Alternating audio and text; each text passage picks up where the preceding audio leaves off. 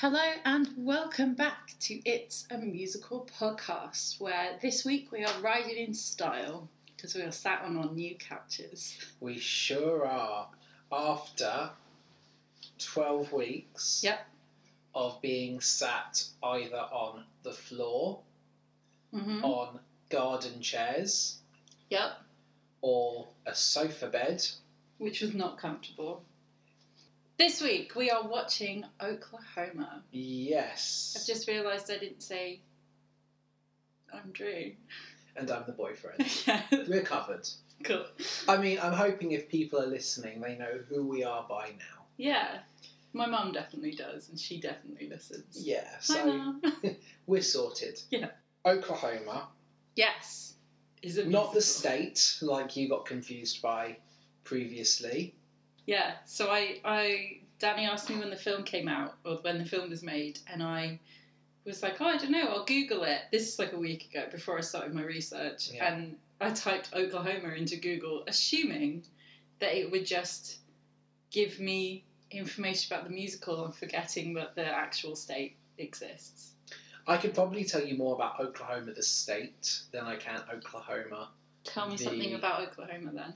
There is a football rivalry between Oklahoma and Texas, especially with their colleges. Surely that is true everywhere in America. One of the most famous Oklahomans is a wrestling announcer called Jim Ross. Okie dokie. And he's like the soundtrack to my wrestling youth. Cool. Oklahoma have like a chant for or a saying for their football team is Boomer Sooner. I don't know what it means. Why is their chant not "We're okay"? Like Uzma Kappa, which is my favourite one of my favourite jokes. Okay, so before I tell you anything about the musical, what do you currently know about it? It's Rodgers and Hammerstein. Yes, it is. And it ends with a wedding of some sort. Cool. How do you know that? Because of Encore. Oh, okay. So yeah, we've been watching Encore and absolutely loving it. Yeah, we introduced your brother to it, which I think he enjoyed it. He enjoyed it because it's trash. It's terrible. But the right way, like it's good reality TV. Yeah. But there's an episode, quick overview of the concept is they get high school drama clubs from the ye old days to come back as adults and perform their shows. And there's an episode where they do Oklahoma, which I do not think told you anything about the plot of the musical. No.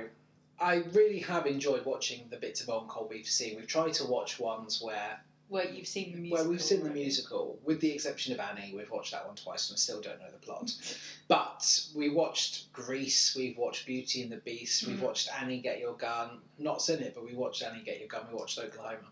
My favourite thing about Encore is, like, for a casual person scrolling Disney Plus, like, the first image you see is Kristen Bell. And thus far, in all our experience with the episodes we've watched, she's only shown up in one episode, and that was the first episode for Annie. And I honestly thought she'd be more of a presence, like, she shows up and watches it. Yeah, and, like, that's really funny to me. It's a great show. Give it a watch if you're on Disney Plus, because it is really fun. It is really fun. And it's the sort of thing that I think you can get unlimited mileage out of. I don't think it matters. Like, I'd happily watch another Grease, or I'd happily watch another with Annie. Different people. Yeah, because you're always going to get the different... I don't think they're going to run out of musicals either. No, and it's the sort of thing that I would really love it if they were able to branch out into different countries. Like, not for me selfishly being like, haha.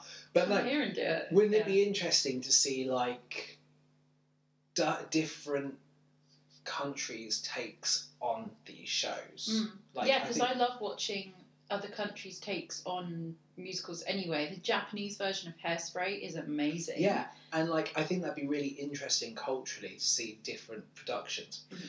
The reason like I brought up Encore as well is I think it was the most notable one so far in the fact that they have shown a modern revival of Oklahoma. Like, it's the only one where they've actually touched on somebody who is in a staged version of it currently, talking and liaising with the actors, which I thought was quite interesting. So this one was notable for the fact that one of the previous cast members of the high school is now in a wheelchair. Yeah, had an accident that led to him being in a wheelchair. Yeah, so he had real guilt over wanting to do the role. He didn't think it was acceptable, and they actually hooked him up with an actress who is doing Oklahoma on stage now, who is in a wheelchair. Yeah, so he, in Encore, the guy who had ended up in a wheelchair, he was playing Curly.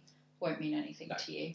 But Curly's a dancing role. Yeah. And they were talking about him feeling like he wasn't going to be able to play that role because, obviously, he's in a wheelchair now. So they had Ali Stroker come and talk to him. She currently plays, or would currently be playing, Ado Annie in the Broadway cast of Oklahoma. Big role, kind of like the sort of sexy girl character role. And the fact that that character is in a wheelchair in the show has no impediment on her character at all. Yeah. Makes no difference. So, and that's the point that they're making. Which I think is awesome, yeah. Because she's also in Glee. This is an old-fashioned show. Yeah. I feel like this is a Western. Mm-hmm. You getting that from the title? Yeah, I mean, Oklahoma is a southern state. Yeah. But I don't know when the time period is. I feel like it's probably more in the Old West. Mm. So it's late 1800s. Yeah. So obviously, different kind of themes, different kind of values. Mm-hmm. I don't know if it's like boy likes girl, misunderstandings, and then eventually boy and girl end up together. I've got no idea with this one. Of the plot. No. How many notes do you have for this? 2. Rodgers and Hammerstein ends with a wedding. Is that it? That was Amazing. it. Okay. So it's set in 1906. Okay. So you were close. Close. It's the first Rodgers and Hammerstein musical. So this was what made them? Yeah. Cool.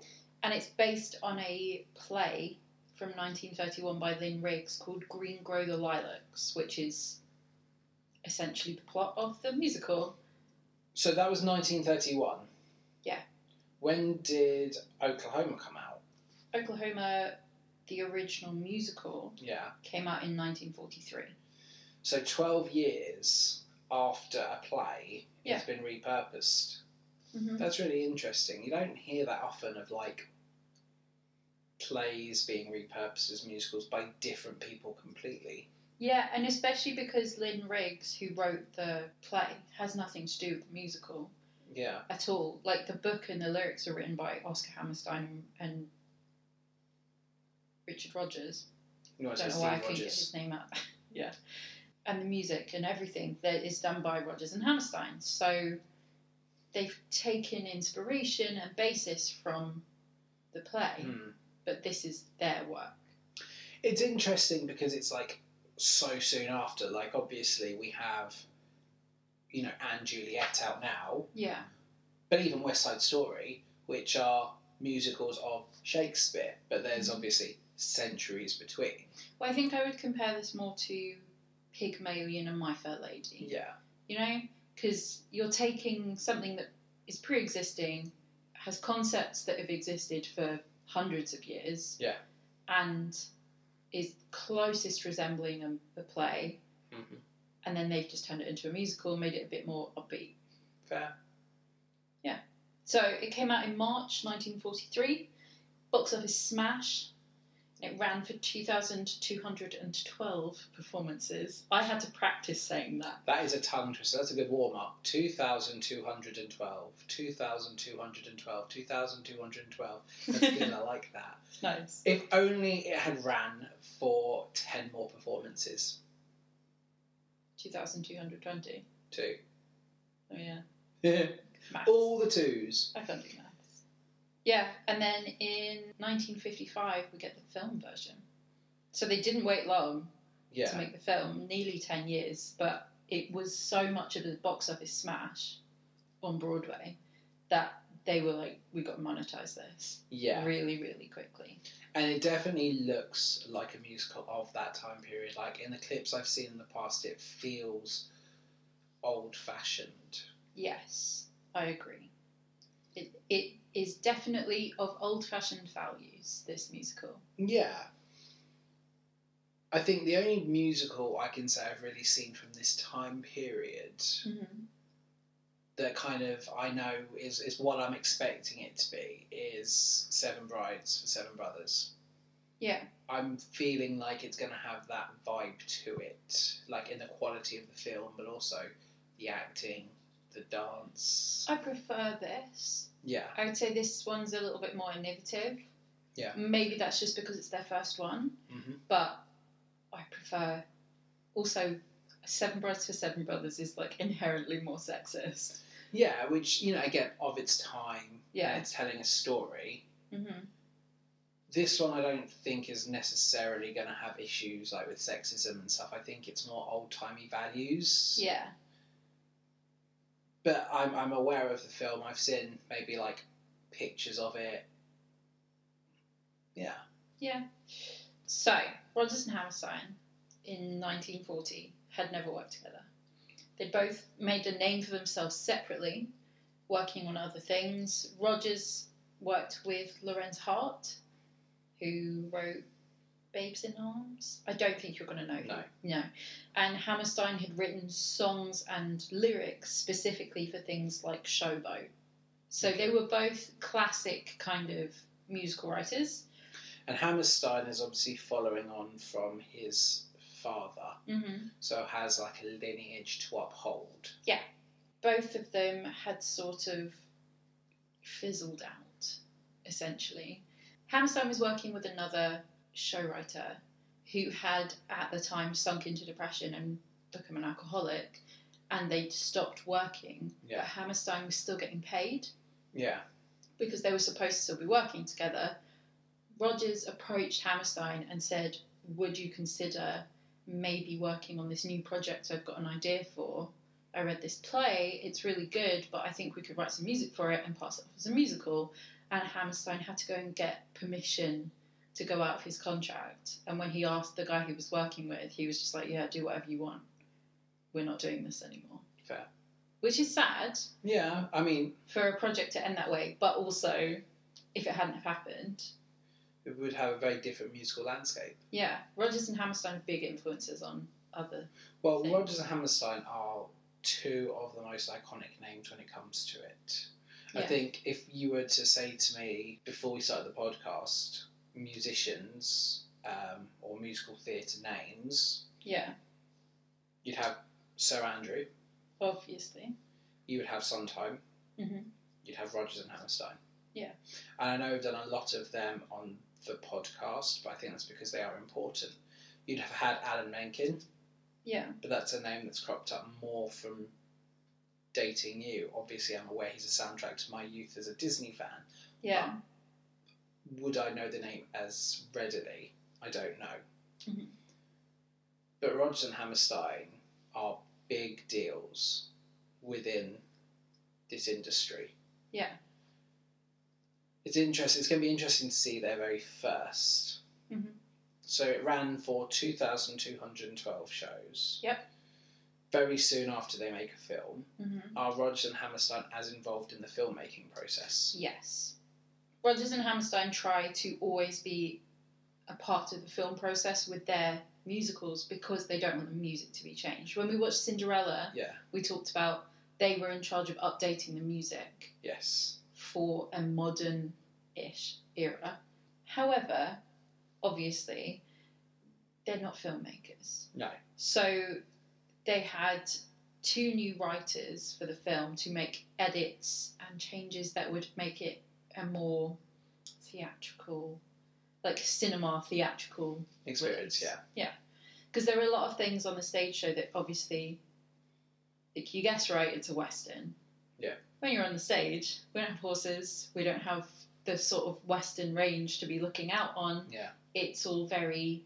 Well, things need to change in translation. We saw that with the last 5 years. What works on a stage does not always work on screen. Yes, exactly. And that can sometimes be to the detriment. Yeah. That can sometimes be to the advantage. Mm-hmm. They don't necessarily get the same what needs to be changed because they're not coming at it from a film perspective. They're coming at it from a theatre perspective. Mm-hmm. Yeah. Yeah. This film was released by the Magna Theatre Corporation. Cool. And it was bought around, essentially. they were shopping around for who they wanted to release Yeah. this as a film. So they went to 20th Century Fox, MGM, Columbia, and United Artists. Yeah. And they were all really, really interested in doing this. However, Magna Theatre Company bought it for $1 million.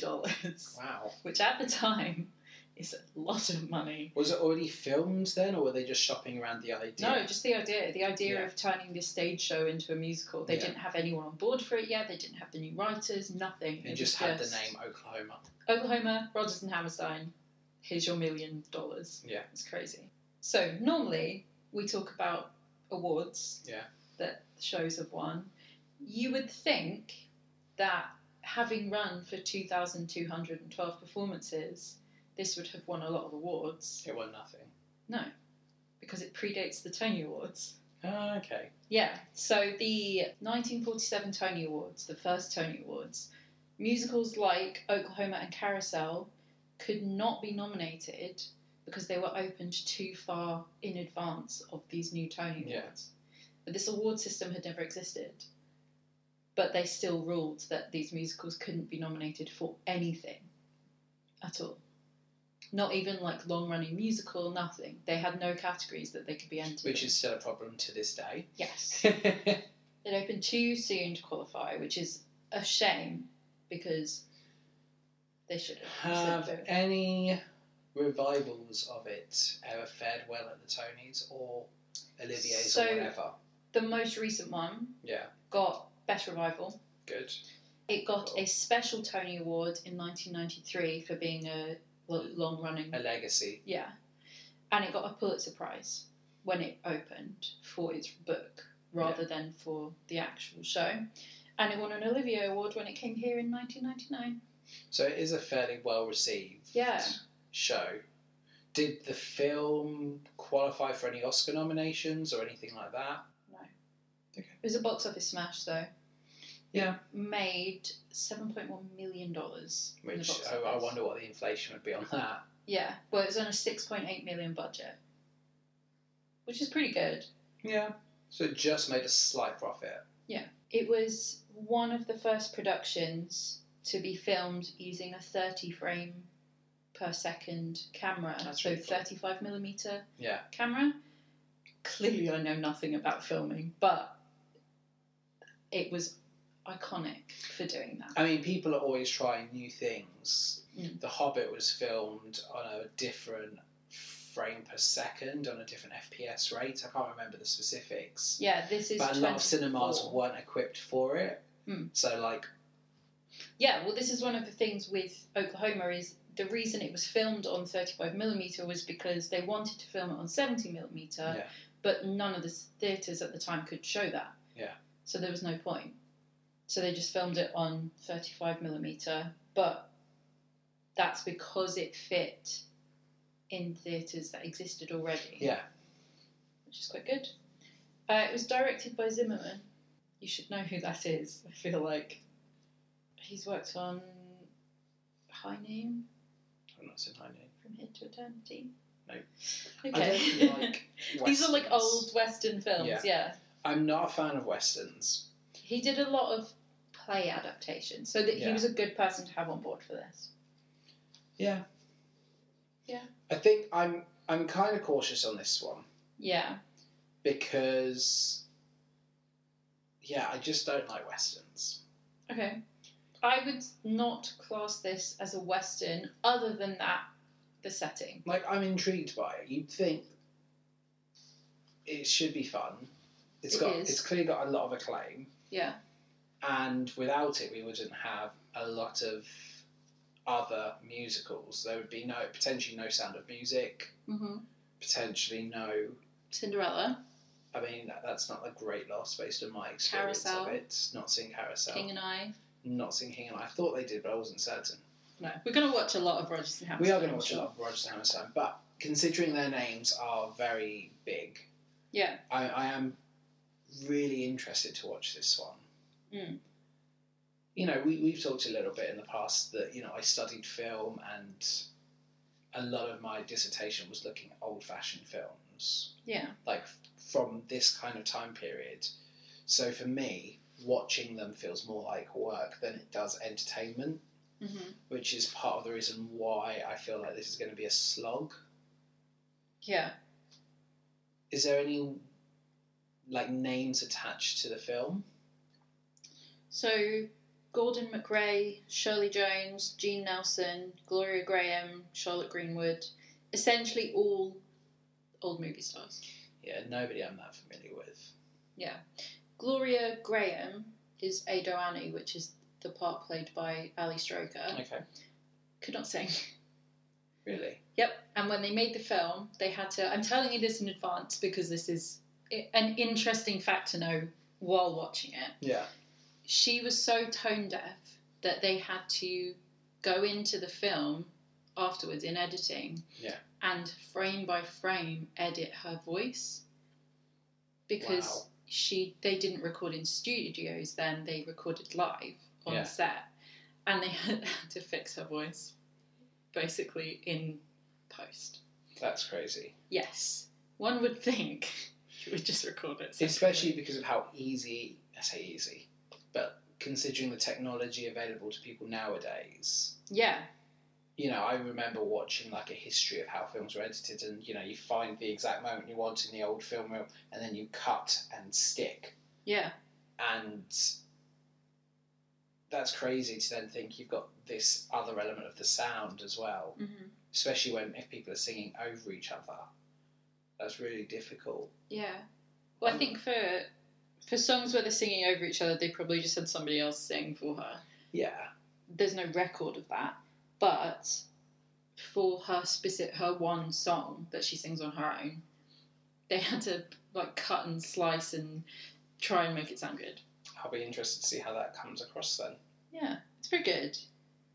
So like you said, Rodgers and Hammerstone had a lot to do with making this, but they did all the typical adaptations.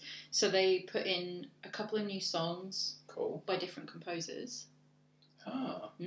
Just to fill out time, but in a movie style. So rather than songs by the characters, they put in songs that are diegetic. Okay. So things within the world that enhance the world building. So not necessarily songs the actors sing, but more background music. Yeah, which I cannot think of a musical that does that. A lot of musicals, if there is music playing, it's because it's being sung by a character, or it's something that the characters are involved in. If they're all going to a dance, the song that's being sung at the dance is sung by one of the characters, rather than coming out of a radio or a band or something that isn't involved in the plot. Well, in Greece, you've got Raining on Prom Night, which is supposed to be Sandy listening to the radio. But she's singing. She's singing it, but there's another voice singing along with. But Sandy's singing. No, this I know. Is the closest comparison completely I can detached. have. Yeah. She's interesting. Yeah. But I guess it's that film world. Yeah, but that's the point. Yeah, so that's interesting. Did much change otherwise from the stage show? So they've not cut songs, they're actually adding stuff to try and make it fit the length they want, as opposed to cutting things to make it a shorter length. The only thing that had a major change, because it follows it very, very closely, was the first scene of Oklahoma is 45 minutes long. Wow. And you stay in the one place on stage. Wow. Before anything happens. And they were like, we're not going to do this in the film. We're going to change that. But in the stage version, it's because everything is happening in the one place. I was going to say where it was then, but we're going to watch it.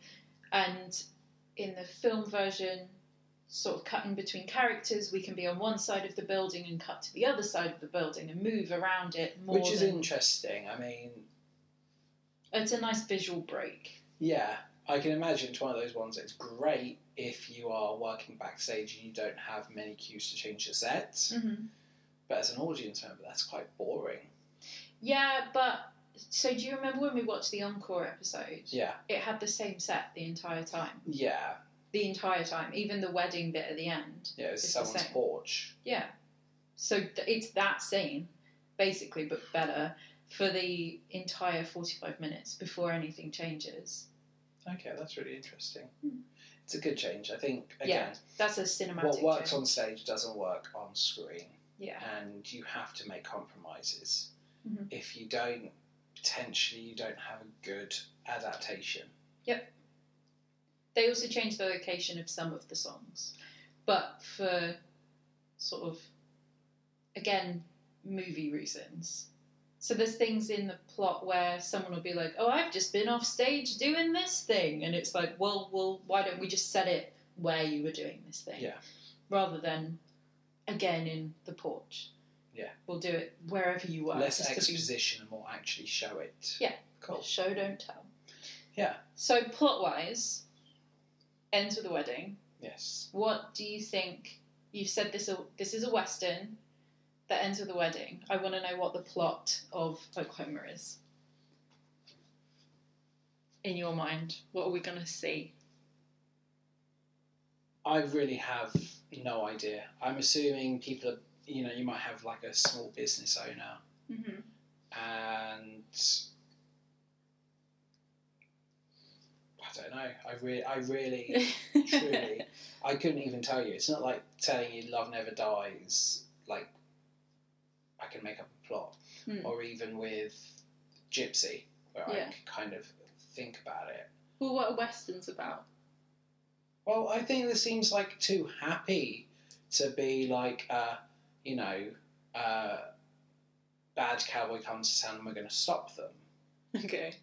Because typically that's what it is. Like Westerns, it's all about bad cowboy versus good cowboy. So take that Western idea and think about what Seven Brides for Seven Brothers was like. And you've also seen My Fair Lady, which is also Rodgers and Hammerstone. What do you think their overlying theme is? Basically trying to better someone. Yeah. So they're going to try and culturize maybe. someone.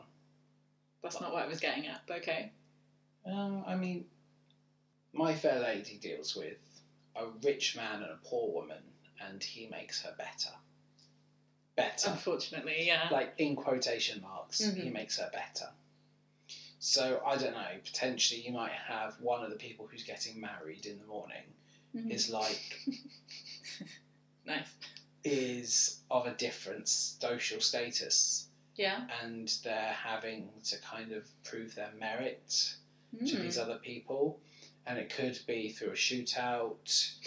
It could be through a bank robbery. I don't think it is. I think There are a lot of bank robberies in Western. Yeah. I don't know that I've seen a Western. You've got saloons and you've got like bank. I mean, the only Western I can ever say I truly have enjoyed, and I never finished because of spoilers, is Red Dead Redemption 2. Okay. Yeah. The only Western I've ever seen is the third Back to the Future movie. Yeah, and again... Which I'm aware is based on a Clint Eastwood film, but... I'm sure I've seen other Westerns. I mean, Star Wars is arguably a space Western. It is a space Western. And I've seen them on Sunday afternoons when there's nothing else on. Mm-hmm. But you usually have like villagers who react in outcry to some kind of event. So potentially there might be that outcry to the main character. Okay. I'm assuming it is set in Oklahoma though. Yeah, it is. Yeah. It's not like they flee to Oklahoma. It's not like... It's not Oregon Trail. I was going to say, it's not like Newsies where they want to go... Santa Fe. Yeah. It is like... No, we're already in Oklahoma, don't worry. Yeah. So it's got like good Christian values. Sure. I'm not sure they translate to today's version of good Christian values, but for the time, I'm sure. Yeah, so yeah, I honestly know nothing about this. I can't even hazard a guess as to what this plot might be. Okay. It might just be the misadventures of like two young lovers. Cool. I would argue that that's the plot of every Rodgers and Hammerstein musical, but sure. Well, we are going to find out. Yes. We've got 2 plane tickets. Yep. We're flying... not first... Well, this is the first class This is the seating. Firstest class This is the firstest class we have had since we've done this podcast. So we're strap in on our nice new sofas, fly first class to Oklahoma. Yep. And... We'll see you when we we've seen the musical. See you soon. There. See you soon. See you soon.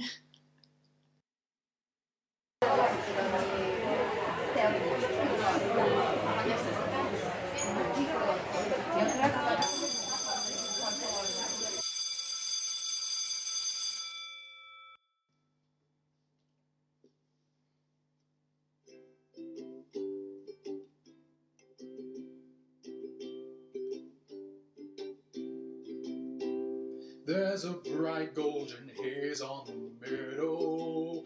There's a bright golden haze on the meadow. The corn is as high as an elephant's eye, and it looks like it's climbing clear up to the sky. Oh, what a beautiful morning. Oh, what a beautiful day. I've got a beautiful feeling. Everything's going my way.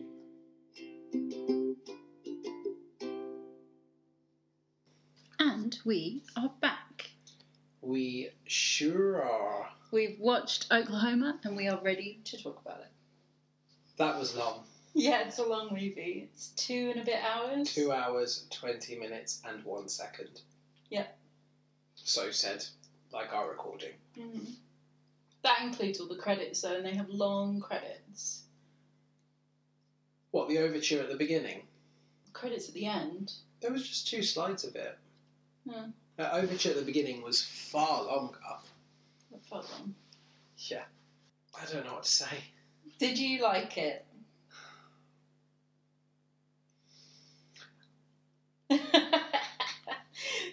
And silence says everything. Yeah, I don't think I did. Can you... Okay. Why? I think it was very long. Other than it being long, what was Didn't what was the songs. Problem? Oh no. I didn't like the songs. I didn't really like the characters. Mm. Didn't really like the narrative. Okay. Gosh. So this is going to be a really fun episode where you talk about all the things you hate about this musical. Yep. Oh. I mean, I'll stay positive on it because I'll talk about bits that were okay, but just wasn't for me. I will say with this version, a lot of the things that are really funny in the stage version fall very flat here, and a lot of the songs that are supposed to be big comedy numbers, and like especially anything Ado Annie does, are played a bit weird. And I was reading about how the actress that plays Ado Annie wanted to play her as being like sexy, but she's the comedic relief character in the they're stage the show. secondary lovers. They're not supposed to be the main lovers. Yeah, she's supposed to be a bit dim and a bit clueless, but like kind and funny. But she doesn't come across kind. No. I was more invested in their story. Who? Ado Annie and Willie. Like, I was far more invested in their story than I was anything else. Okay. And I could have done with much more of that. Yeah. I think it's just Will. Is it Will? Yeah. I kept calling him Willie as time went on. Alright. But okay, we'll call him Will. Oh yeah, I cared more about them. Why? I just felt like it was more compelling. What, with her cheating on him? Because there was an actual will they won't they element there. Like, there was no suspension of disbelief when it came to Curly and Laurie. Like, I just always knew they'd get together. Yeah, I think you do accept with them that they're going to get together. There's no, like... we were talking about how in rom-coms there's always the sort of... They kind of like each other, they grow to like each other, and then something big happens, and then they resolve it and they get together at the end. There isn't that with them. They are fighting it the whole time as flirty banter, but there's never any doubt in my mind as to the fact that they'll end up together, and I just don't care. But I think that's the point, is like everybody knows that they're going to get together.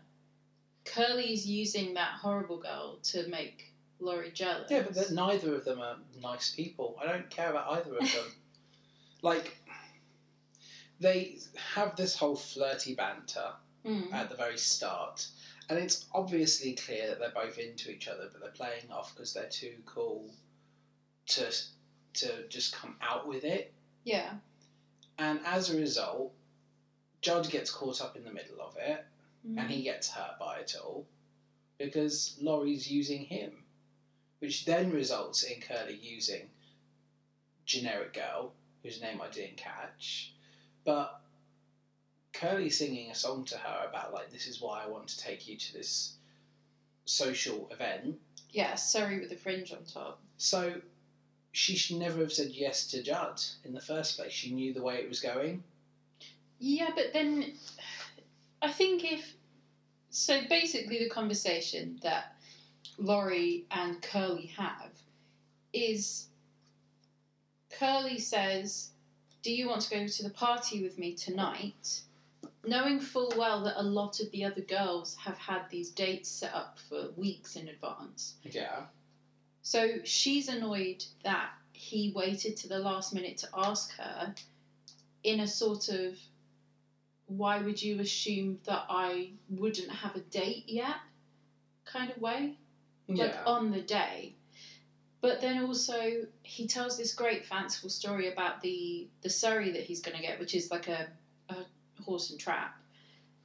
And it's going to have a little roof with the fringe around the edges of the roof, and it's going to be all gorgeous. The wheels will be yellow and it'll be white and lovely. And just as she's getting into it, she says to him, oh, I bet you got it from such and such a place, and you thought that if you got it, I would go with you. And he says, no, I was lying. I haven't got it at all. So, of course, she gets annoyed. Then she goes in the house and Judd asks her, so she said yes, just to spite Curly. Well, yeah. I think she's kind of justified. Instantly puts my back up at both of them. Neither of them are nice. Neither of them are interesting. But that's their flirting. It's the Benedict Beatrice kind of flirting. Yeah, but just not as compelling. Yeah, well, it's not Shakespeare. No, it certainly is not Shakespeare. Like, she should know their relationship well enough at this point to know that it's flirty banter, because that's what it's always been. Mm-hmm. So why drag someone else in the middle of it? Because he's never been serious about her. He hasn't proposed. He hasn't made any kind of offer. They're not promised to each other in the way that Ado Annie is promised to Will. Yeah. They're just flirting. So she isn't stuck just to him, even though she does love him. Yeah. I don't know. I love Aunt Ella. I think Aunt she's Ella hilarious. is one of the best characters in this. She knows everything about everyone. Yeah. Oh, she's so funny. Yeah, and I really like, her banter, how she gets involved in it as well, which makes it clear, like, this is a long-standing thing with the pair of them, and, she's in on it, and she's one of the first characters we see. At first I think she's just going to be a throwaway character. Yeah. But actually, she then embeds herself into the rest of the show. Yeah. And I think that she's really good with it. She knows everybody's business, and she has something to say to everyone. And she's a very confident person within this area. Like, she's not letting anyone put her down. No. This is a very feminist musical. All of the women in it have wants and desires, most of which are men, but for the era that we're in, that's fine. I was going to say, would it pass your test from last week? No. But it doesn't matter, because it's a romance. We expect them to be talking about the men. Yeah. That's part of the genre, isn't it? It is. But all of the women are in complete control of their own situations. And then with Judd being the bad guy, even though she's not in control of that situation, Laurie still has a way of getting out of it. But you see, right up until the ending... Did you feel sorry for Judd? Yeah. At no point did I think he was the villain until after she... He's got creepy pictures of naked girls up in his barn that he lives in. Okay. That's creepy. He's a creepy dude. But is that literally the only reason they dislike him? I think it, But they're far To more Laurie, willing to he's go just with a a bit sleazy overbearing. peddler than they are him. it's not everyone dislikes him. It's Laurie that dislikes him. So then, why does Laurie use him in that way? He's a victim. Like, I really see him as the start with. victim.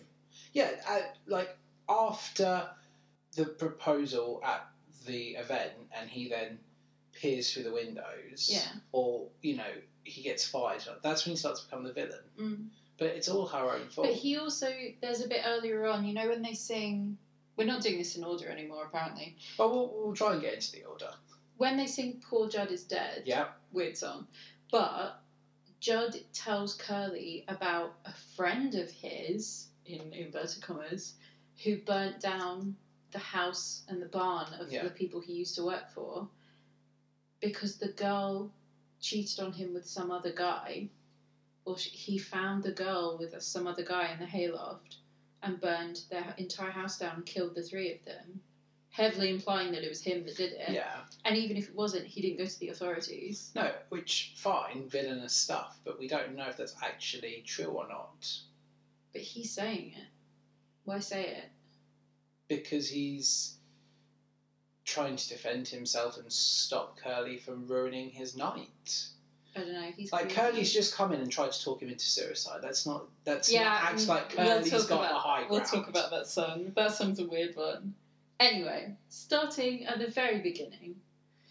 I knew this one. I knew it was a beautiful morning. Yeah, so what a beautiful morning. Yes. You sang it before we put it on. I go, oh, was that this one? Yeah. So I knew that one. I was humming it. And it really is beautiful, like the scenery and the setting. Mm. Like, it really does look beautiful, and it's a good way at establishing Curly. He's happy-go-lucky. It's Yeah. nice. Nice, you know when simple he song. sings, when he's riding through the corn, Yes. corn is as high as an elephant's eye. Yeah. Was the lyric. They couldn't grow corn that was high enough for the film. Yeah. Because it's real corn. Yeah. And they had to get scientists to come in to grow corn that was 16 feet high so that he could be sat on his horse and it still be taller than him. Oh. Which made Oscar Hammerstein really laugh because that's 2 elephants high, apparently, according to their measurements in the show. So, by trying to do the right thing, they actually made They it overdid it a little bit. fair enough. Yes. So we meet Laurie, and Laurie is kind of a shrew, essentially. Yeah. Is that... She gives as good as she gets. Yeah. There's an obvious romance between the pair of them. Mm-hmm. They're just too ignorant to say it and acknowledge it. But they are, he's asking her to go to the dance with him. Mm-hmm. In the most roundabout way possible. Yeah, in a song that is long and slow and just overstays his welcome. Oh, I love this song. I hum this all the time. It was about 2 minutes too long. Alright. Because it has a reprise immediately after. Yeah. Even before the reprise, it got too long for me. Okay. I just thought it'd be really funny if he didn't ask her to the box social after singing about it in such a lovely way. Or if he sang that whole song and then was like, oh, I'm going with Gertie. Yeah. Yeah. Like, yeah, and then obviously he's lied. He hasn't got this really lovely way of showing up. But he actually has. Yeah. He's just told her that he's lied to annoy her. Yeah. Yeah. Exactly. They're both They're as bad both as each other. idiots. She goes into the house with Judd, who is their farmhand. And says, come to the dance with me. No, he asks her. Okay. They she go says into yes. the house. Judd says, can I take you to the box social tonight? And she says yes. Then they come out. Yep. Yeah, and Judd reveals that that's what's happening. So Curly asks Aunt Ella instead. Judd looks a lot like John C. Reilly. He does. He's Like a young John C. Yeah. Reilly. So this has now changed the status quo, and now Curly's chasing her Yes, for once. for once. Mm-hmm. Curly doesn't It's know good. quite how to deal with that. He gets angry and he storms off, but not before saying, don't worry, Aunt Ella, I will take you. You will be my date. Yeah, because we all love Aunt Ella. Yeah. Then Aunt Ella goes to the train station to meet Will on his way back from Kansas City. Yes, but before that, we see Judd peering through the window as Oh, is she getting Laurie is dressed? getting Oh my changed, god, and she has instant regret. creep. Yeah, but at that point, I didn't know how much of that was accidental. As it Yeah. comes about, obviously, yeah, creepy, but But then when she goes outside to look because she assumes that it was him. Mm-hmm. So she goes outside to check, and he tries to say to him, "I've changed my mind." And he gets instantly angry to the point that she runs back inside the house without having a conversation with him at all. He's a lot bigger than her. From a female perspective, she's used him. Yeah. Like, she's used him for her games with Curly. But she's instantly discovered that he is a really scary kind of guy. Yeah. Which is not what we want. Wasn't clear. Didn't get that. No? No. Well, you're a man. I didn't get that from that moment. Okay. We go to the train station, which I think really good way of changing the scenery. Like, had it been Will shows up here, it would have just been a little too much. So I like the change in scene. Like, you telling me that was really interesting. Yeah, this is one of the examples of not having the characters sort of show up and be like, I've just come from the train station. Yeah, it was much better doing it this way. Will shows the boys his little wonder and impresses Auntie Ella with his little wonder. Yes, which is a kaleidoscopic photogram. Yeah, where they're all looking at nudie ladies. Yeah, so it's including Auntie Ella. Yeah, but my point being that it's not weird. No, they're not naked. The women in the Wonder Was it implied thing, that they were naked? They're French ladies who are wearing very little. Yeah, they're Moulin Rouge dancers. But my point being... The difference is Judd has completely naked women. Yeah, but still, like, the men are objectifying women in this world regardless. So is Aunt Ella, so... Yeah, so why does it matter that he's got them up on his wall? That's his home, that's his private place. It's not, though. It's their house. But it's his part of it that he's in. Creepy. All the men are doing it. Some do it more publicly. Like, I don't think it's fair to judge him for that when all the other men are doing it as well. Okay. So it's established that Will has an arrangement with Ado, Annie's father, that if he has $50, he can marry her. Yeah, and he's gone away to Kansas and earned it. Ado, Annie's father doesn't like cowboys. Yeah. He wants her to marry a farmer and be a farmer's wife. But he basically says, yeah, if you can get $50, which is a lot of money, you can marry my daughter. And he's got it, but he's made the mistake of purchasing gifts for her. For the price of $50. Yes. We sing Kansas City, which is a really fun song. Yeah. They've gone as far as it'll go. 7-story skyscraper. Yeah, it's funny, isn't it? Yeah, I really like Everything's up to date in Kansas City. And they've gone as far as they can go. I really like that song. Like, especially because back in 1906, I can imagine, what more can we do? Yeah, buildings over 2 stories would have been crazy. Yeah. And I know we sometimes have it, like, nowadays, like, we marvel at our technology that we have. How can they top this? Yeah. You know, Well, especially because it's balanced against, you see, when they go to the dance, they're building a schoolhouse themselves.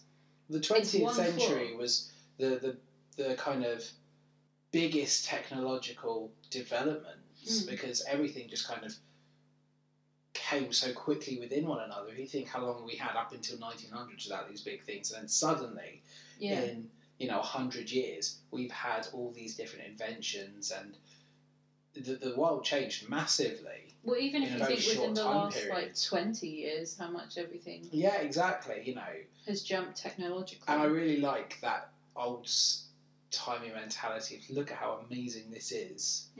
It's really interesting, and I think that song captured it really well. It's one of my favourite songs. Then we go from Will to Ado Annie. The tap dancing in that section was a lot of fun. It's good, isn't it? And they call it a 2-step, which I think is really funny. I was kind of disappointed. They had like a really great shot when they were all dancing. Like basically on the train tracks, and you get this great shot of them all dancing. And then it kind of panned in. Yeah. And then you lost some of the action off the stage, like off the screen. And then it panned back out, but didn't go as far back as it was, and you then lost their feet, which... Yeah, there's some weird choices with the dance scenes. But the problem, it was such a beautiful shot that they then kind of ruined. Yeah.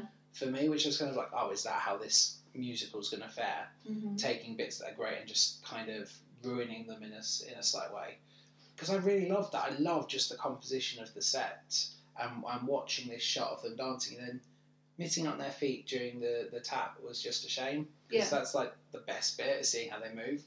But I really like how the tap dancing was infectious. It starts off with Will and then everyone else picks up. There's a nice moment where they're just swaying and you can see every other character swaying in the background, and then the tap happens. That was a really fun set piece. Especially because he says it's a new dance. Yeah. That he learnt in Kansas, and now they're sort of picking it up as he does it. Yeah. And it builds and builds until they're all doing it. Mm-hmm. It's nice. The choreography in this is really good. It is. It's, the set piece in this is the best bit. Mm-hmm. Laurie keeps getting caught in a state of undress. Yep, she goes for a swim in the lake. And she is happened upon by Ado Annie. Yep. Who has... So Ado Annie, while Will has been away, she's met a gentleman who is a peddler and has fallen as much in love with him as she is with Will. And she says that she always prefers whichever guy she's with. Yeah. Like, in person. Because she forgets what the other ones are like. Yeah. Then we meet a very strange character. Ali Haram is my least favourite character. Yeah, and that's saying something. Ali Hakim is a really strange character. He's referred to as the Persian a couple of times. He says he's from Persia. Yeah. He's not played by a Iranian actor. But he speaks with an accent as well, which is bad. It's not a Persian accent. No, it's not. I find his character comes across like this con man who is pretending to be Persian to, like, sell his bit. But then also, I couldn't find anything about that. So he's obviously just supposed to be Persian. Yeah, like, I would have no issue with that character done with a Persian performer. Yeah. Like, in that sense, completely fine. Mm-hmm. It works. And suddenly that character becomes funny. Yeah. Done like this, it's not acceptable. I believe in the modern one. Yeah. Because the 2020 one with Ali Stroker is modern day. She's wearing jeans and a t-shirt and cowboy boots. They're all dressed modern. I believe he's just called the peddler. He isn't given a racial background. If you're not going to give the character the racial background, or the actor the racial background of the character, you don't give them that. No, it's really weird. Yeah. But also, 40s Hollywood which isn't I get. doing the best with getting... This is the thing. My least favourite character in this, but I think if it was performed with the right diversity, I would enjoy his character more. Because, like, the sleazy con man is kind of fun. Especially, like, later on, when he gets his karma. Yeah. There's some fun with this character to be had, but the problem is, I really turned off whenever he was on screen because he's a racist caricature. Yeah.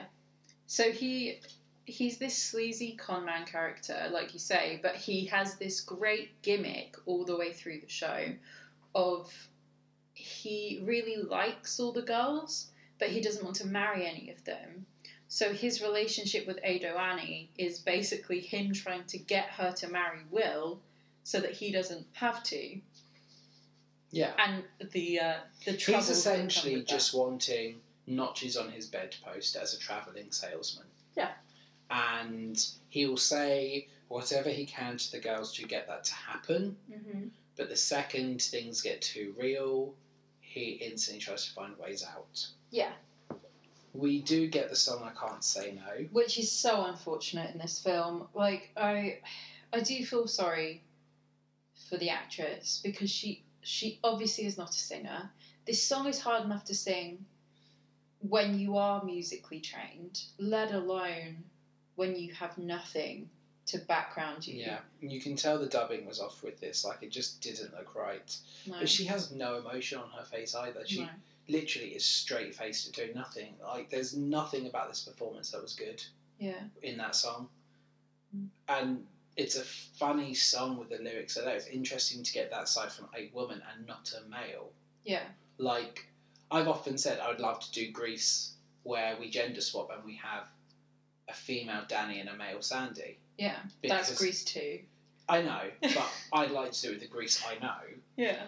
I've often said, like, I do that because I think it's a really fun idea to play around with the gender power structure. Mm-hmm. And that's one of the nice things about this, that Ado Annie has the power Yeah. and Will doesn't. And she knows it, and even if she's naive in it, it's nice to see the female perspective of, well, I just like Kissing boys. Kissing Like, boys. why not? Yeah. And that's nice. And Yeah. like, I think that's a really good take on this character. Her song is a really good character song. Yeah. And because she is the comedy character in the stage show anyway, when she's singing, you can just make such a meal out of that song, and it's great. And all the lyrics are just so funny. Yeah. It's like the beginning of it where she says she's heard all the stories about how women are put upon by men, and she knows right from wrong, but when she's with a fella, she forgets, because as soon as they kiss her, she just wants to kiss them back. Yeah.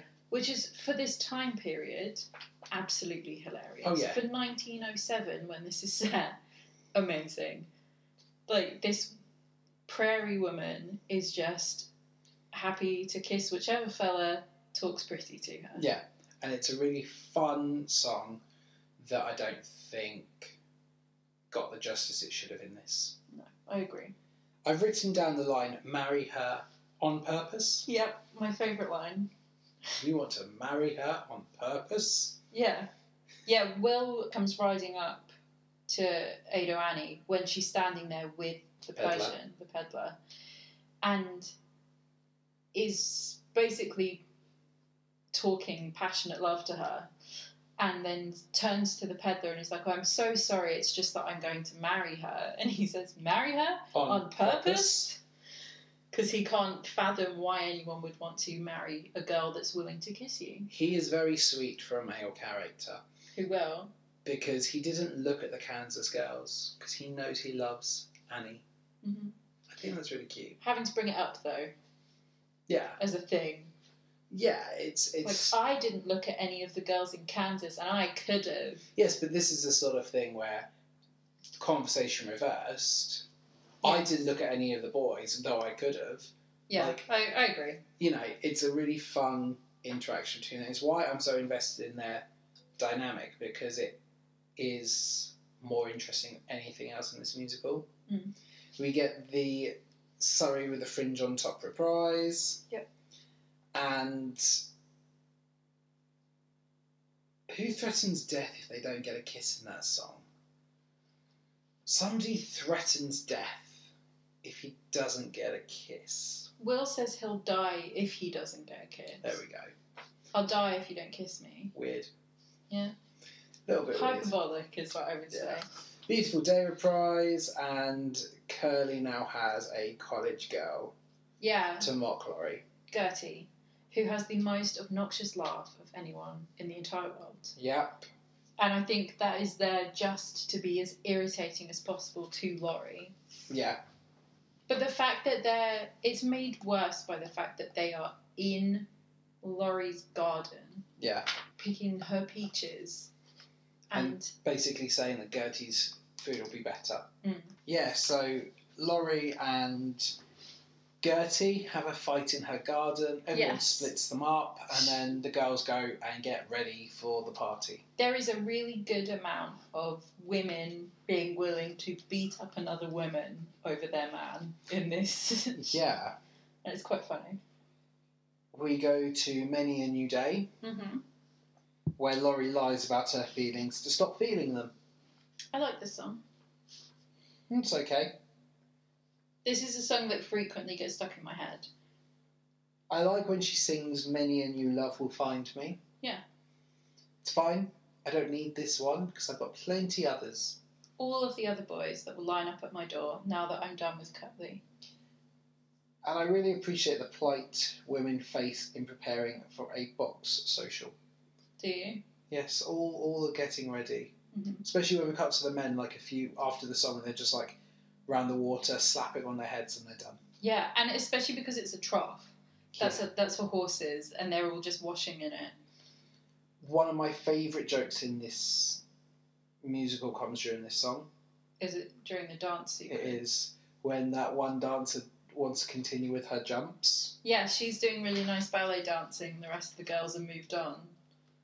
Yeah, and when they're all doing the yawny faces and the dreamland She's still doing swish. her excellent little hops. She looks around, does her little hops, and kind of smiles to herself. It's like, I win. Yeah, I like that. That was a Yeah. really nice moment. Physical comedy. Like, it was a good song. The purpose of it is clear. It's Laurie lying to herself. Yes, it's the I Won't Say I'm in Love song. Well, no, because that's people will say we're in love. No. No way, no how. I won't say it, no. They both are. They're both, Whines themselves. yeah, they're both that style song.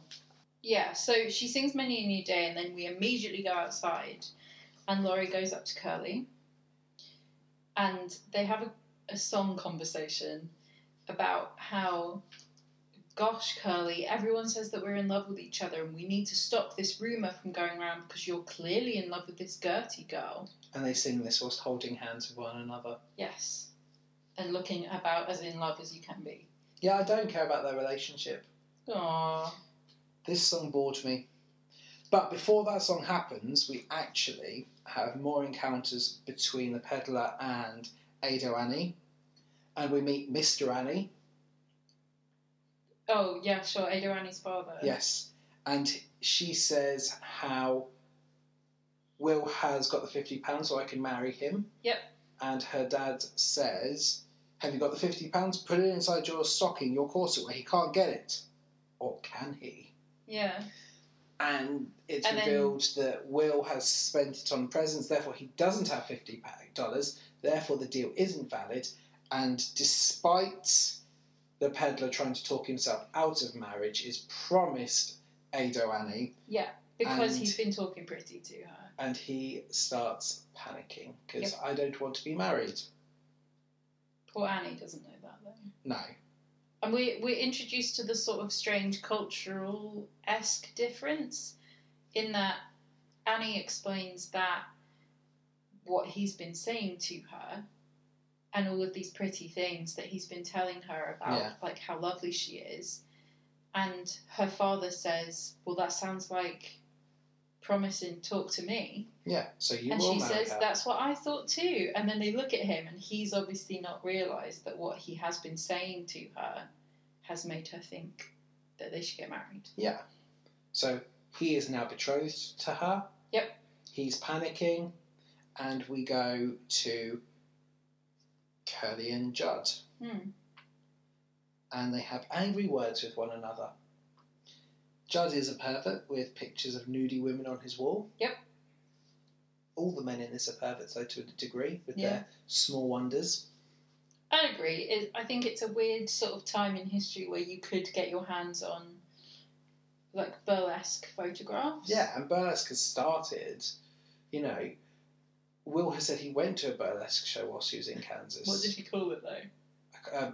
Barbecue? Burlicue. Burlicue. Because he couldn't read that it said burlesque. Yeah.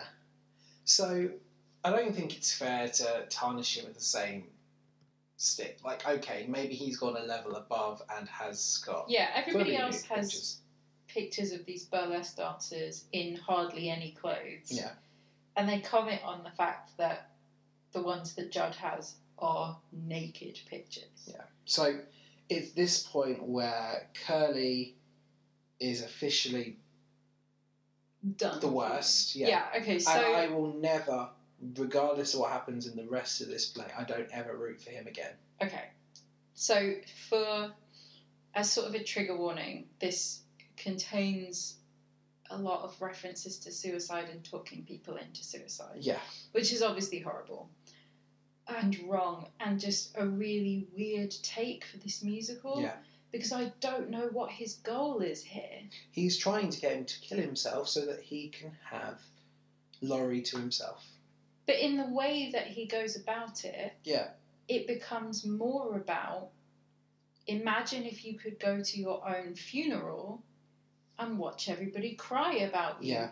They'd all realise how much they loved you. Yeah, the worst song. Yeah, it is a waste of time. It's obviously a set change song, because the next thing that happens is the weird dream ballet. But how So much does it's- Judd's life suck that he's willing to listen and indulge? That's what really upsets me about this. Yeah. And I don't get why people are so against him. Is it this weird social class structure because he is lower than everyone else?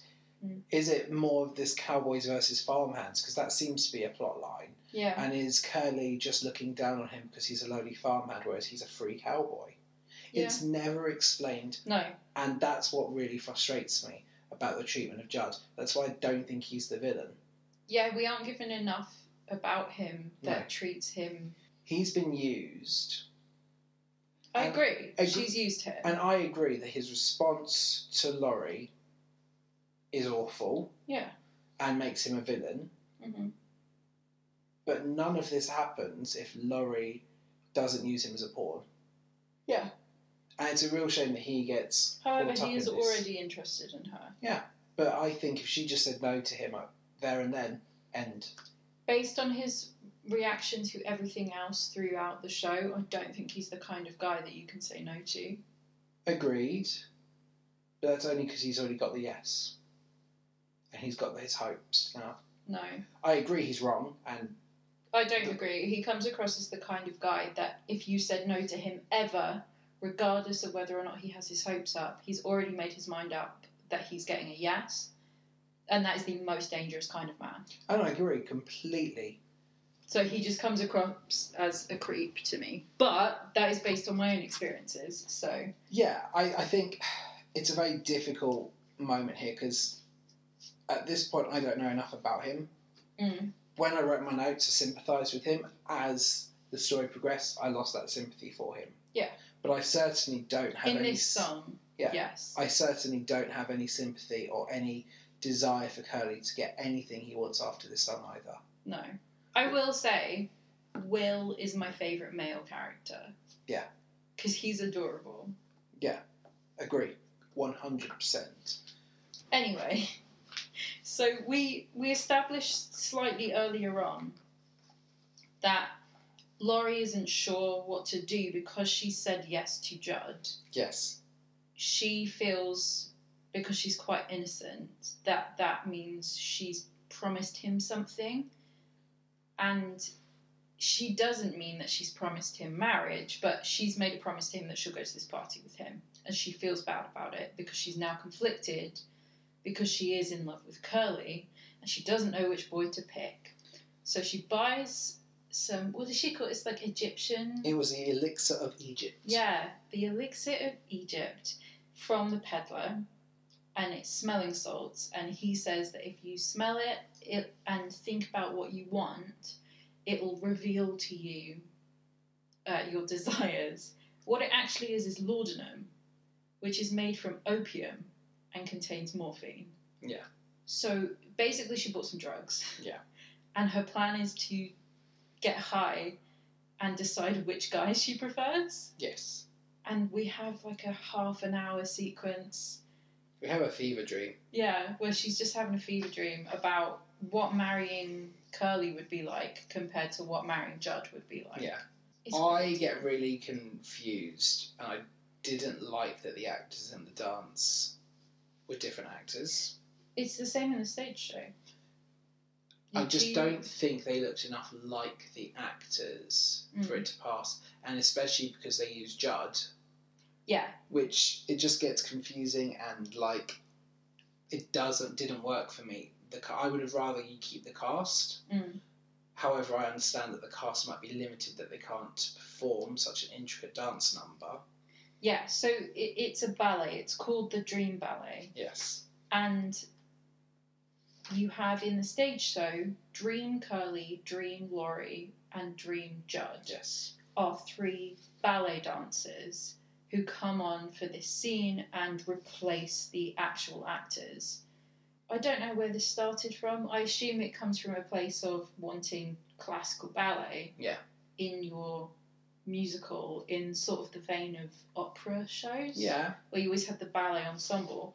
But in the film, because the guy that they've cast as Judd is a really big guy and he has a very distinct look, they couldn't find a ballet dancer to play him in the ballet scene, so they just got him to do it.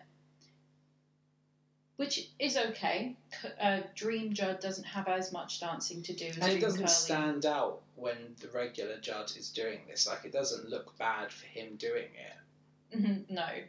But when you've got the other two being played by new actors, it is really weird against it. You can sort of take it as being that Judd is so vivid in her fever dream that it's him, but it's really weird. It's very strange. This was one of my favourite set pieces throughout the whole performance. What, running through the doors and then it turning Like, into the whole fever dream ballet Mm-hmm. was amazing from start to finish. Yeah. And I really liked it. You know, it frustrated me with having different actors a little bit, and it was initially quite jarring. Yeah. But once I got the gist of it, you know, this dancing's impressive, the story's great, Mm-hmm. the lighting, the sound that accompanies it, and the dancing changes from light to dark with Judd's presence. Yeah. And it's really good at depicting nightmare. Mm-hmm. You know, I really enjoyed it. I especially like the dance fight between Judd and Curly. Yeah. Or Dream Curly. I really liked the fight there. I thought that was really fun Mm-hmm. and impressive. Like, it was the best set piece of this whole show, of this whole film. Yeah. Is going to the Box Social traditionally a lifelong commitment of marriage then? Like, No.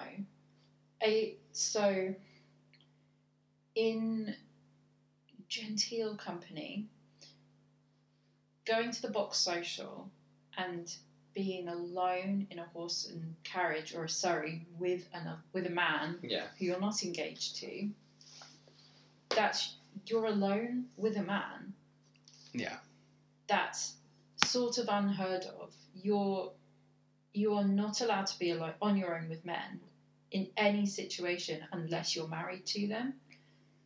Or if they're proposing, occasionally you can get like a 5-minute alone time for the guy to propose. Yeah. But the fact that she agrees to be alone with this man sort of suggests to everybody else that she has intentions towards him when he has intentions towards her. So Curly taking her, everyone would be like, yeah, of course Curly's taking her to the Box Social because they're together. But her going with somebody else, it makes her look bad. Yeah. And then the fact that when they're driving to the Box Social, he won't drive with everybody else. Because everybody else, they're all going to the Box Social together. They've all gotten ready together at And Laurie's they're house. literally off like a lightning bolt. Yeah, because it's fun. It's a party and they're all young people. But Judd is taking his time. Yeah, he's riding really, really slowly. He's dropped back from the pack specifically so that he can talk to Laurie one-to-one. But that makes more sense to me now since you've told me that it would have been rare for him to have that time. Yeah, he wouldn't have had any alone time with her before now. It's one of those awful ones that also does make me feel angry at him, but also more sympathy towards him. Like, if that was the perspective of the time that this was such a big deal to be alone with someone, that he's thinking, with a woman. Yeah, and he's now thinking, wow, I stand a chance. Mm-hmm. Like, her using him in this point, like, again, I don't endorse anything he does later on, but I can understand why he's angry, because... Well, especially... So, when they're alone, they drop back and he slows the car almost to a stop. And he confesses his love to her. Yes. And in so many words, suggests that they get engaged. And she says no. And his reaction is, what do you mean no? And he gets angry. So in order to avoid having to answer him, she whips the horses so that they take off. Yeah. Like a shot and bolt. Which is kind of funny. Is his response to her is not acceptable. No. And I can completely understand why she has to think of something to get out of it. Mm-hmm. She's getting karma for including him in this weird game of chess. Yeah, she shouldn't have done this to him to start with. However, he needs to sort out his emotions. Exactly. Like, this is not a rational response to anyone in any way, shape or form. She has now said no. that's honoured. Yeah, it's the end of it. That's the end of it. And his reaction is at this point that I start to dislike him a lot. I sympathise with him. He's been given this false hope. He should still accept no, like she's changed her mind. Yeah. But given the context of 1906 that I wasn't aware of, it does make me feel more sympathy because he might have had more hope in that moment because of what happens with other people. But she whips the horses run off, he gets off to calm the horse, and she takes control and pushes him. Pushes him off of the cart, and it's amazing because he's twice her size. He's a big guy. So the fact that she just sort of shoves him and then whips the horses again, and they go off, and off they go to the box social. And which is obviously not that far away. No, if you because can walk he walks there. Later on. I mean, they do get there noticeably later. Like the main part of the social is over. They're now at the auction. Mm-hmm. But we do have one of the best songs, "The Farmer and the Cowhand." Yep. I really like this song. I'm aware of this one too. Probably Seth MacFarlane. Like there must be a Family Guy or a Million Ways to Die in the West parody of this song. But I'm aware of it. And I liked this one. It's really fun lyrics. You know, I really enjoyed this song. I can't remember the lyrics I especially liked. But there's just a lot of nice moments in it. Yeah, there's a bit where they say something along the lines of, like, be nice to the cowman and have him over because he'll help the farmer out. But while he's there, make sure you lock up your wife and your daughter. Yes, that was the bit. I really liked that. And the farmers are thrifty and they won't go out drinking unless somebody else is buying the drinks. Yeah, it's a really nice song. They're just making fun of each other, but in such a good-natured way. The box social descends to fisticuffs, like it's a, cheap saloon. Yeah. And Auntie Ella restores calm and order. With her gun. Yep. And we cut to Will and Ado Annie. Mm-hmm. All or nothing. All or nothing. And, yeah, they have a really weird relationship. I'm just here for Will's happy ending. Yeah. That's all I want. He calls Ali a rat and threatens to hurt him if he doesn't treat her right. The peddler, yeah. Even now when he knows he may not get her. Yeah, he's still looking out for her. But this is one of my favourite moments. Mm-hmm. And I hate the fact that I enjoy this moment because of the way this character is depicted. But I love the peddler buying the presents off for $50. Yeah, just so that he can be free. It's a really nice moment, and Will, I don't think, gets it. He's just like, is it worth that much? I'm making that much profit. He goes to buy something. I can't remember what it is first. The hot water bottle. A hot water bottle. Oh, that was $3.50. Well, I'll give you $8. I'll give you $8. And then there's another thing he says is like worth, I think it's $3. He says, I'll give you $3 for it. And Will goes to say something. He goes, oh, okay, $3.50. And like adds money on because he wants Will to marry Ado Annie. Yes, and then we have... Judd shows up. Yeah, but... So we've established on this podcast, I'm not good at maths. However, I was very proud of myself in this scenario because Will is trying to add up how much money he's just made. And he's made $43.50. Yeah. And then he's trying to sell... It's his Little Wonder. Yeah, which has a secret knife in it. And Judd's asked about it earlier. He wants one. Judd is going to stab... Curly with his Little Wonder. Yeah. So, Judd says, how much do you want for it? And Will says... $3.50. $3.50. And I said, that's $49. He's $1 short. He's $1 short. And then, lo and behold, that's $49, right? $1 short. And I was just like, validation, yay! I can do maths. Yeah, so The peddler buys the rest of it for $1 and we're sorted. Yes, he has $50.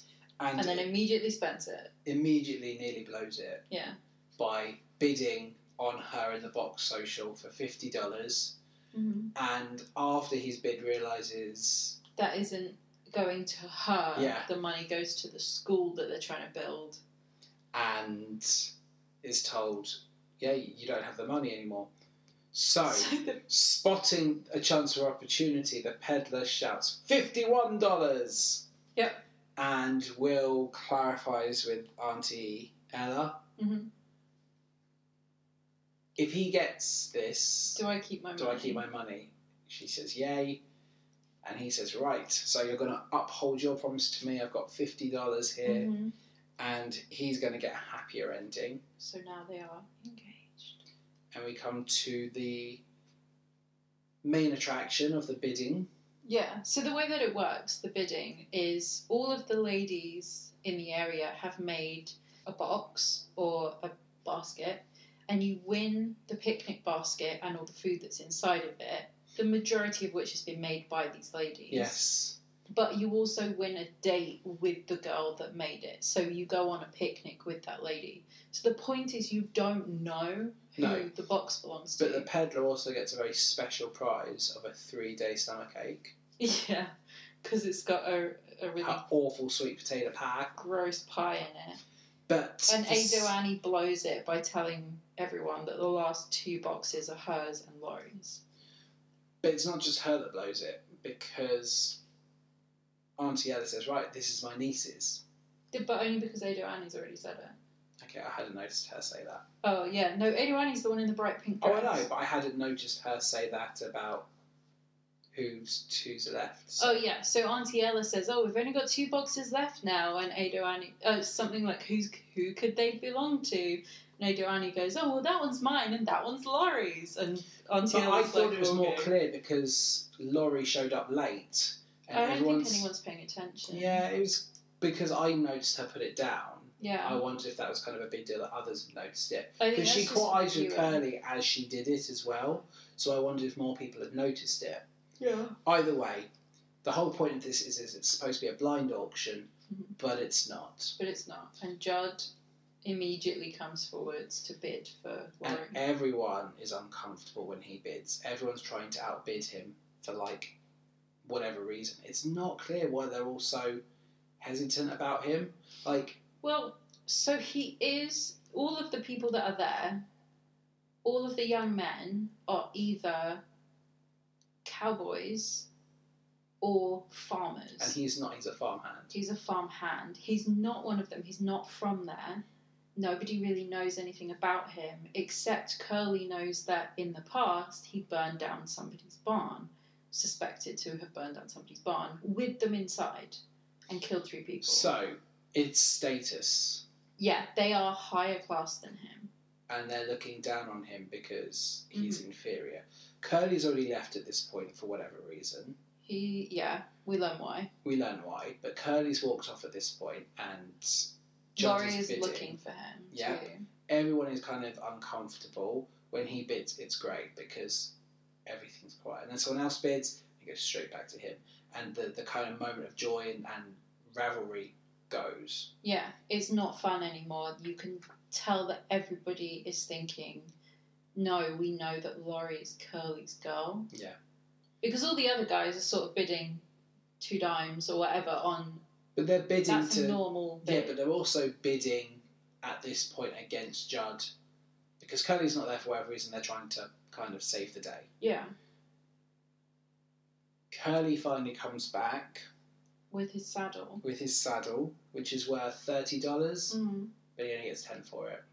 The guy that offers him $10 is the original Broadway stage production. He was Dream Curly. Oh, cool. Yeah, I like he's it when the that sort of dancer. thing happens. Yeah, he's also the same person that says he gets the 3-day bellyache from Ado Annie's farm. Yeah. It's the same boy. But he sells his saddle. He buys it for $10, which Judd is not... still has more money. Mm-hmm. And Judd reveals eventually, I have my life savings, it's $42.50. Yeah. Good luck. So, he sells everything of his worth. Curly sells his gun, He sells his horse, his gun. his saddle, Yeah. and he makes $52 and wins. Yep. And Judd says he'll regret it. he'll regret it and instantly goes to stab him. But just before anything can happen, the peddler is aware of what's going to happen, tells Auntie Ella, and she stops. Yeah, she intervenes and takes him away, but without telling Curly about it. Yeah, which is weird. I guess she's sort of the matriarch of this community. But again, if she's aware that there's like a knife in this, she should have said something there and then. So we kind of skipped over a little bit when Judd arrives at the box party, he catches up with Laurie. Laurie fires him. This happens after. Does it? Am I getting it the wrong way around? Yeah. Oh, I'm sorry. So we actually now go to All or Nothing. Mm-hmm. I really like this, that Will lays down the law. Yep. It's not the opposite way around like it usually would be, that you're going to give up your bachelor lifestyle and commit to me. Yeah, Ada Annie is going to give up her bachelor lifestyle and commit to Will. One of the best lines, supposing that we had a third one, he better look a lot like me. Splitting image. Yeah. Scout's honour. I really like this. I love, there's a part where she walks around a fence to get away from him because he's annoying her. And he boxes her in. Yeah, he closes the fence door but the wrong way so that she gets stuck in a little triangle corner to get her. And this song, again, is supposed to be high comedy. Yeah, and she's making fun of him. Yeah. You don't get the comedy from her, but you get the comedy from him. Yes, he's great. You get one or two moments with her, like I said, Scout's on a bit, but not much else otherwise. But that's him being funny and her just sort of riding it. But her saying, I'll do an impression of a crawfish and bury myself in the sand every time a guy walks past me. She's being sarcastic for this whole song and it doesn't come across at all. This is a character who should be endearing and she's not. No. I'll show you the Ali Stroker version of Can't Say No after this, because it's so much better. We then come to Judd threatening Laurie. Mm. And he's revealed to be a total nice guy. Mm-hmm. And she fires him and he says something along the lines of, I will never leave. Yeah, you'll never get rid of me. I can see what kind of person you are now. You've revealed to me what kind of person you are and you're going to regret it. Nice guy. Yeah, really nice guy. Laurie is very unsettled. Yeah. Will shows up. If you see Curly, tell him I'm looking for him. Tell him yourself, he's right behind you. Yeah. And they have another bit of an encounter where they kiss and they go back to their weird flirting dynamic of, even though you've just kissed and you're now at least being open about your feelings, we're going to go back. We're still going to be standoffish of each other. Yeah. But Curly proposes to Laurie and he decides he's going to be a farmer. Mm-hmm. And she accepts. Yeah, well, by marrying her, he inherits all of her land, so... And we have like a reprise of People Will Say We're in Love. Yeah, a little mini one. Yeah, it's a nice callback to earlier, but now they're open about the feelings. And Ada Annie instantly forgets her promise to Will and flirts with the peddler. Straight away. Will doesn't want a goodbye from him. No. You saw that last goodbye. A Persian goodbye.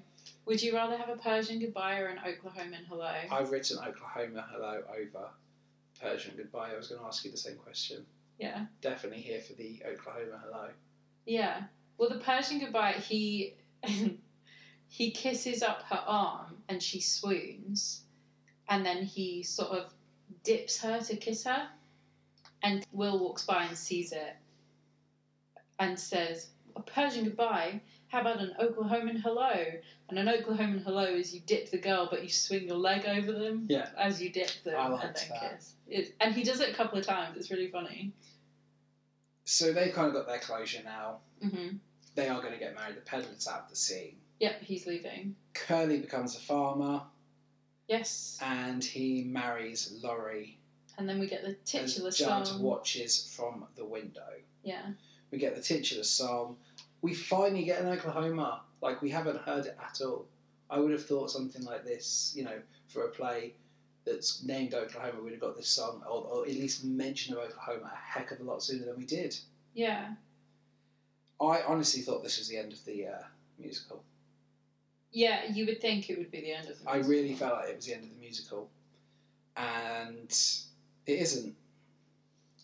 This song feels very So Long, Farewell, Auf Wiedersehen, Goodbye. Mm-hmm. It just feels like that's the Rodgers and Hammerstein formula. Yeah. Which I just want to mention, I've been writing Rodgers wrong the entire time we've been doing this podcast. Oh, because you saw it come up at the beginning. Yes, of the film. I've always spelt it Rogers, Mm-hmm. and it's Rodgers. Yeah. Silent D is silent. We get karma for the peddler and Annie. Mm-hmm. He has tried having it on with Gertie. Yep. And has been caught by Gertie's father. Yep. And has been forced into a shotgun wedding. And then Will, being the best character in this show, has a moment of comedy where he shows Gertie an Oklahoma hello. And Annie doesn't like getting the taste of her own medicine either. Yes. So she gets in a fight with Gertie.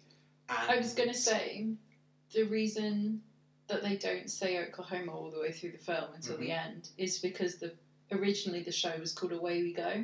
Oh, really? It wasn't called Oklahoma, and then the song Oklahoma wasn't written in until it moved to Broadway. Oh, okay. And then they wrote the song in for the end as like a big sort of showstopper. Yeah. And then they decided that because everyone knew that song, they'd just call it Oklahoma. Yeah. As a sort of like, okay, you win. Fair. I really like the line when Annie and Gertie are rolling on the floor and Will says tries to intervene. We don't want them to kill each other, and I'm trying to stop Ada or Annie from killing your wife. And Annie's like, go for it, let it happen. Like, Don't get involved. I love that he's just so desperate for He freedom. really doesn't want to be married. So, wishful thinking, I thought that was the end. The men spy on the newlyweds. It's a weird thing. They climb a ladder and they're staring through their windows. So, what is supposed to be happening when they go upstairs is Curly is not supposed to have gone upstairs with Laurie. Yes. But it is widely accepted that when the woman goes to get ready for her honeymoon, the man's going to go up. Yeah. Because they're about to leave for their honeymoon. But he's, they're married now. He's going to sneak up. Yeah. So they have this thing. What did they call it? It had a name and I can't remember it now. I'm sure it will come back to me. They have this thing where you go and stand under the newlyweds window and you make a ton of noise. Sort of to be like, woo! Yeah. And it's rude. And it's to stop them from getting together Yes. before their actual honeymoon, even though they are married. So they go and stand underneath the window, but because the house that Laurie lives in has this nice sort of rose veranda, Yeah. they can climb up it. So some of the younger guys climb up to the window to look in and to check that they're both in there. And when they look in, they are both in there. Yeah. And then Aunt Ellie Ellery, stops and they all run out and they climb on a hay pile and suddenly one of them's on fire. Oh, so when they climb on the hay pile, this sounds like they do it for fun. One of the traditions, as well as doing the making a bunch of noise thing, is you stand on the top of a hay bale because that's showing her, they own that. Okay. That comes from their land. It's their hay. Fair. So that's quite kind of a show of their wealth. And they're stood on top of it. They're above everybody else, and they make little hay babies And throw them at them. But Curly's throwing them back, which I thought was so funny. And then, one of them's on fire. Mm-hmm. And as Curly shouts, "Fire, fire!" the townsfolk go to get water to stop it, Mhm. Judd emerges Mhm. with a torch on fire and he lights the hay bale that they're standing on. Yep. Curly throws Laurie off. He shouts to Will first to catch her, and he was not there quick enough to catch her. He jumps off, Mhm. and in the jumping, Judd stabs himself.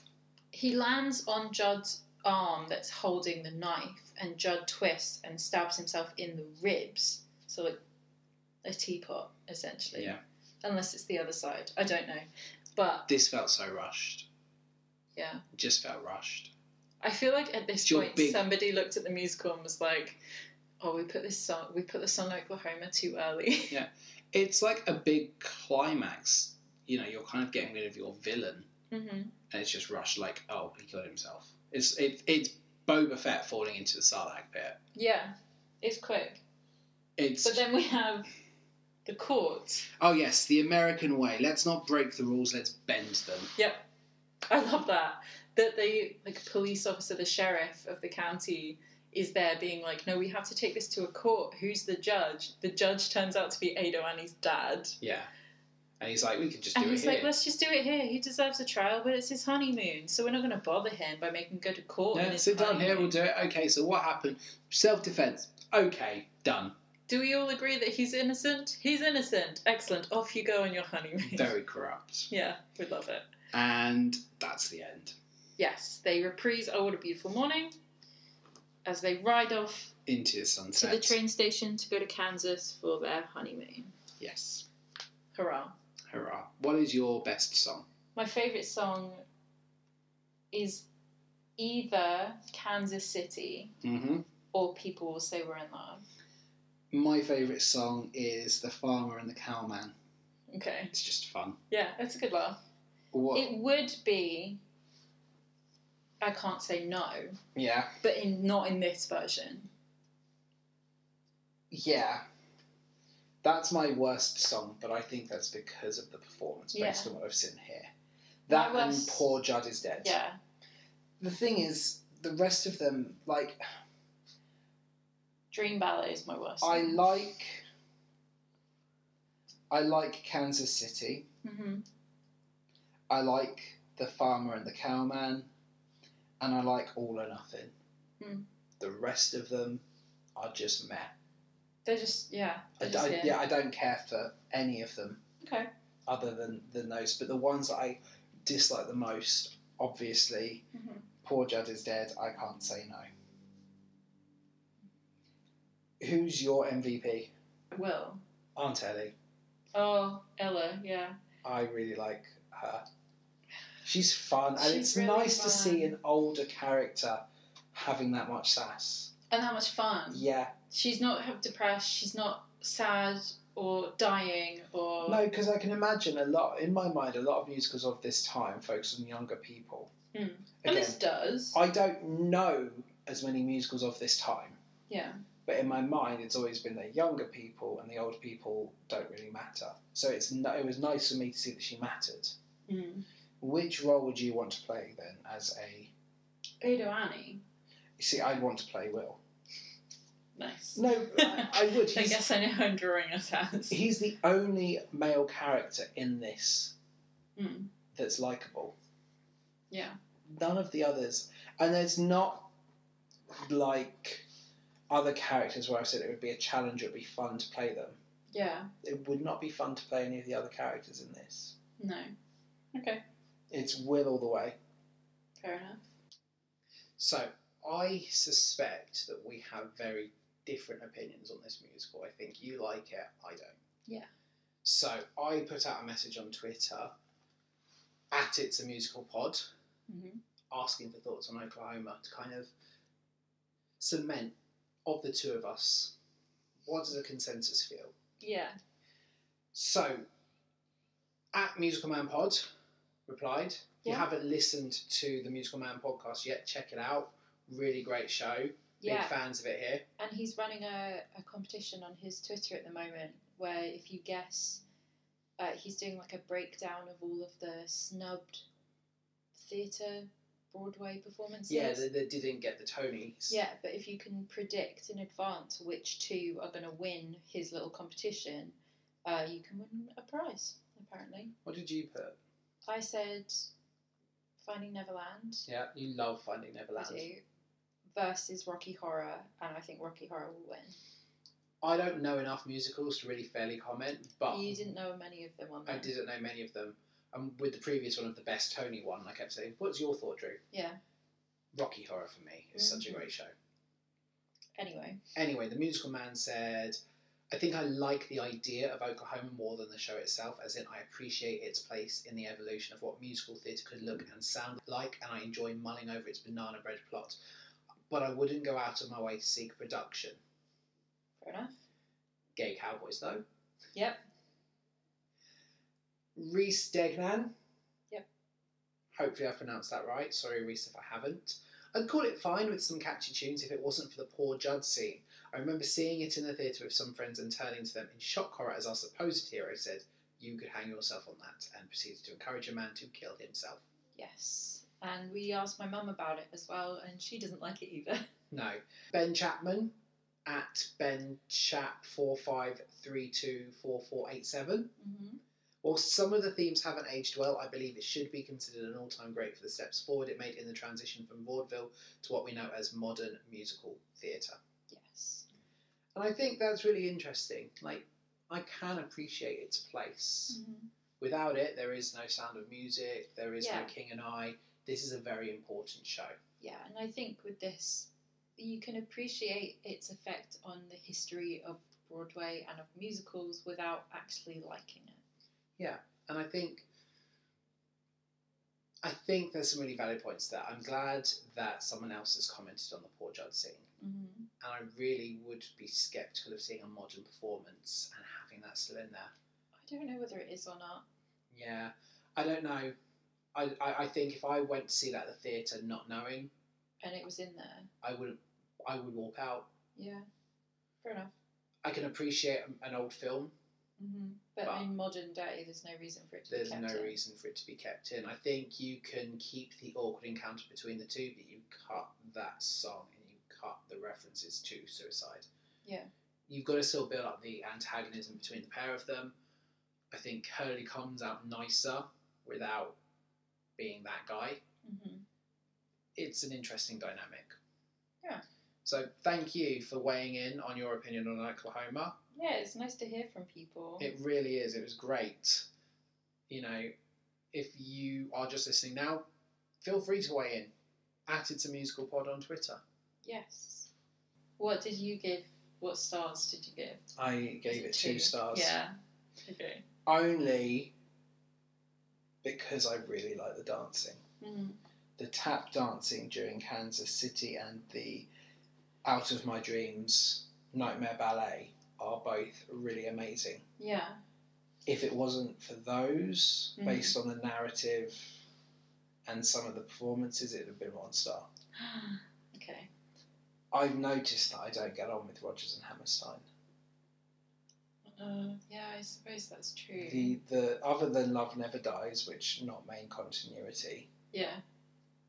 The lowest star ratings I've given are for Cinderella and Oklahoma. I'm sorry. I think you've got to task yourself with finding a Rodgers and Hammerstein musical I enjoy. I liked Sound of Music. Yeah. That was fun. I really enjoyed Sound of Music. But I have to say, based off this and Cinderella, I would be quite happy to never watch Rodgers and Hammerstein again. Cry? Which, controversial, I'm sure. I don't know. I don't feel this has aged well. Okay, I'll agree with that. I just don't think this has aged well. I don't think it's their fault. I don't know if it's the performance. Well, at some point we're going to watch South Pacific. You might enjoy that one a bit more. No, we've got Carousel, potentially South Pacific. Carousel stars Curly and Laurie. It's the same people. We'll get there. Yeah. We'll see. You've got to really sell me on Rodgers and Hammerstein. Okay. Because I've had a lot of fun with some of the Andrew Lloyd Webbers. I had tremendous fun with Newsies, with Very Potter Musical, My Fair Lady, The Producers. Yeah. A lot of fun with the Sondheim that we've done. This hasn't been as fun a one to watch as others. Yeah. Sorry. I'm sad that you didn't enjoy it. I'm sorry. It's okay. I mean, they can't all be winners. Yeah, that's true. You know, I'm not saying Rodgers and Hammerstein are bad. No. Like I said, I have seen Sound of Music and I loved it. Yeah. I think the Cinderella we saw was maybe a bad adaptation. Yeah. And if we found a better one, I'm sure there's an element of I might enjoy it. Because the music in that was okay. Mm-hmm. It's just I didn't enjoy this one. And I don't know if that's narrative or what. And, this is their first one. So this is the first musical they've ever done. They can only get better. Yeah. They're going to get to know each other better and their styles and become this iconic duo. Just don't think Oklahoma was for me. I'm surprised it's still staged to this day. I think revamping it for a modern era is a good way to go with it. Yes, and I think there's a lot you can do with it from a modern era. But I think you need to cut a lot of it to make it work. Yeah. Next week, I'm very excited. Why? What's happening next week? I'm sure everyone in the universe is aware that July 3rd marks the debut of Hamilton to Disney+. Yes. Our next episode will be dropping the Monday after that. Yep. Which means our next episode is going to cover Hamilton. Are you excited? Tremendously excited, but scared. But imagine if you hate it. Yeah. I don't want to hate Hamilton. You won't. I love it. Okay, if I don't like something and we put an episode out there like this where I don't like it, fair enough, I will anticipate any backlash. Mm.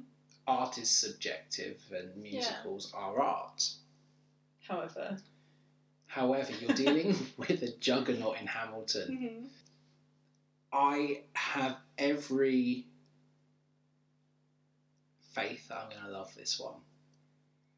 I hope so. I've heard nothing but good things. It stars our number one boy. Jonathan Groff. Yes. Whom we love dearly and greatly.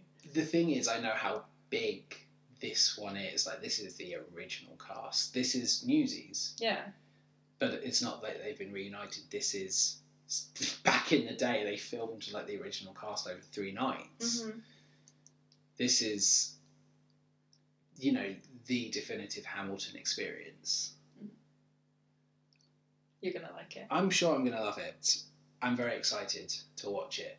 Yeah. I mean, we'll edit this out if we have to. What if Disney Plus UK doesn't bring Hamilton, but everything I've seen says... Well, Lin Miranda tweeted the other day that it was. So I'm holding out hope, but... Could you imagine? Could you imagine? Probably on there at midnight checking. We will be celebrating American independence... By watching Hamilton. And laughing at King George III. Yes. Whom we love.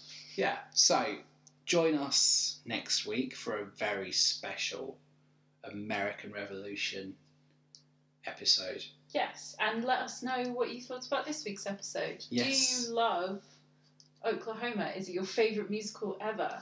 Let us know on Instagram and Twitter. At It's a Musical Pod. Or you could email us. At It's a Musical Podcast. No, I don't know what the email handle is. At itsamusicalpod@gmail.com. There we go. And if you have any suggestions of what Drew's next attempt at a Rodgers and Hammerstein musical should be, I'm aware thus far they've kind of struck out twice. What should we try next to try and get me on board the Rodgers and Hammerstein train? Yeah, we'll see. Will I get on that express train or... I hope so. Who knows? Until then. I can't believe it's going to be Hamilton. Until Hamilton next week, have a magical musical Monday.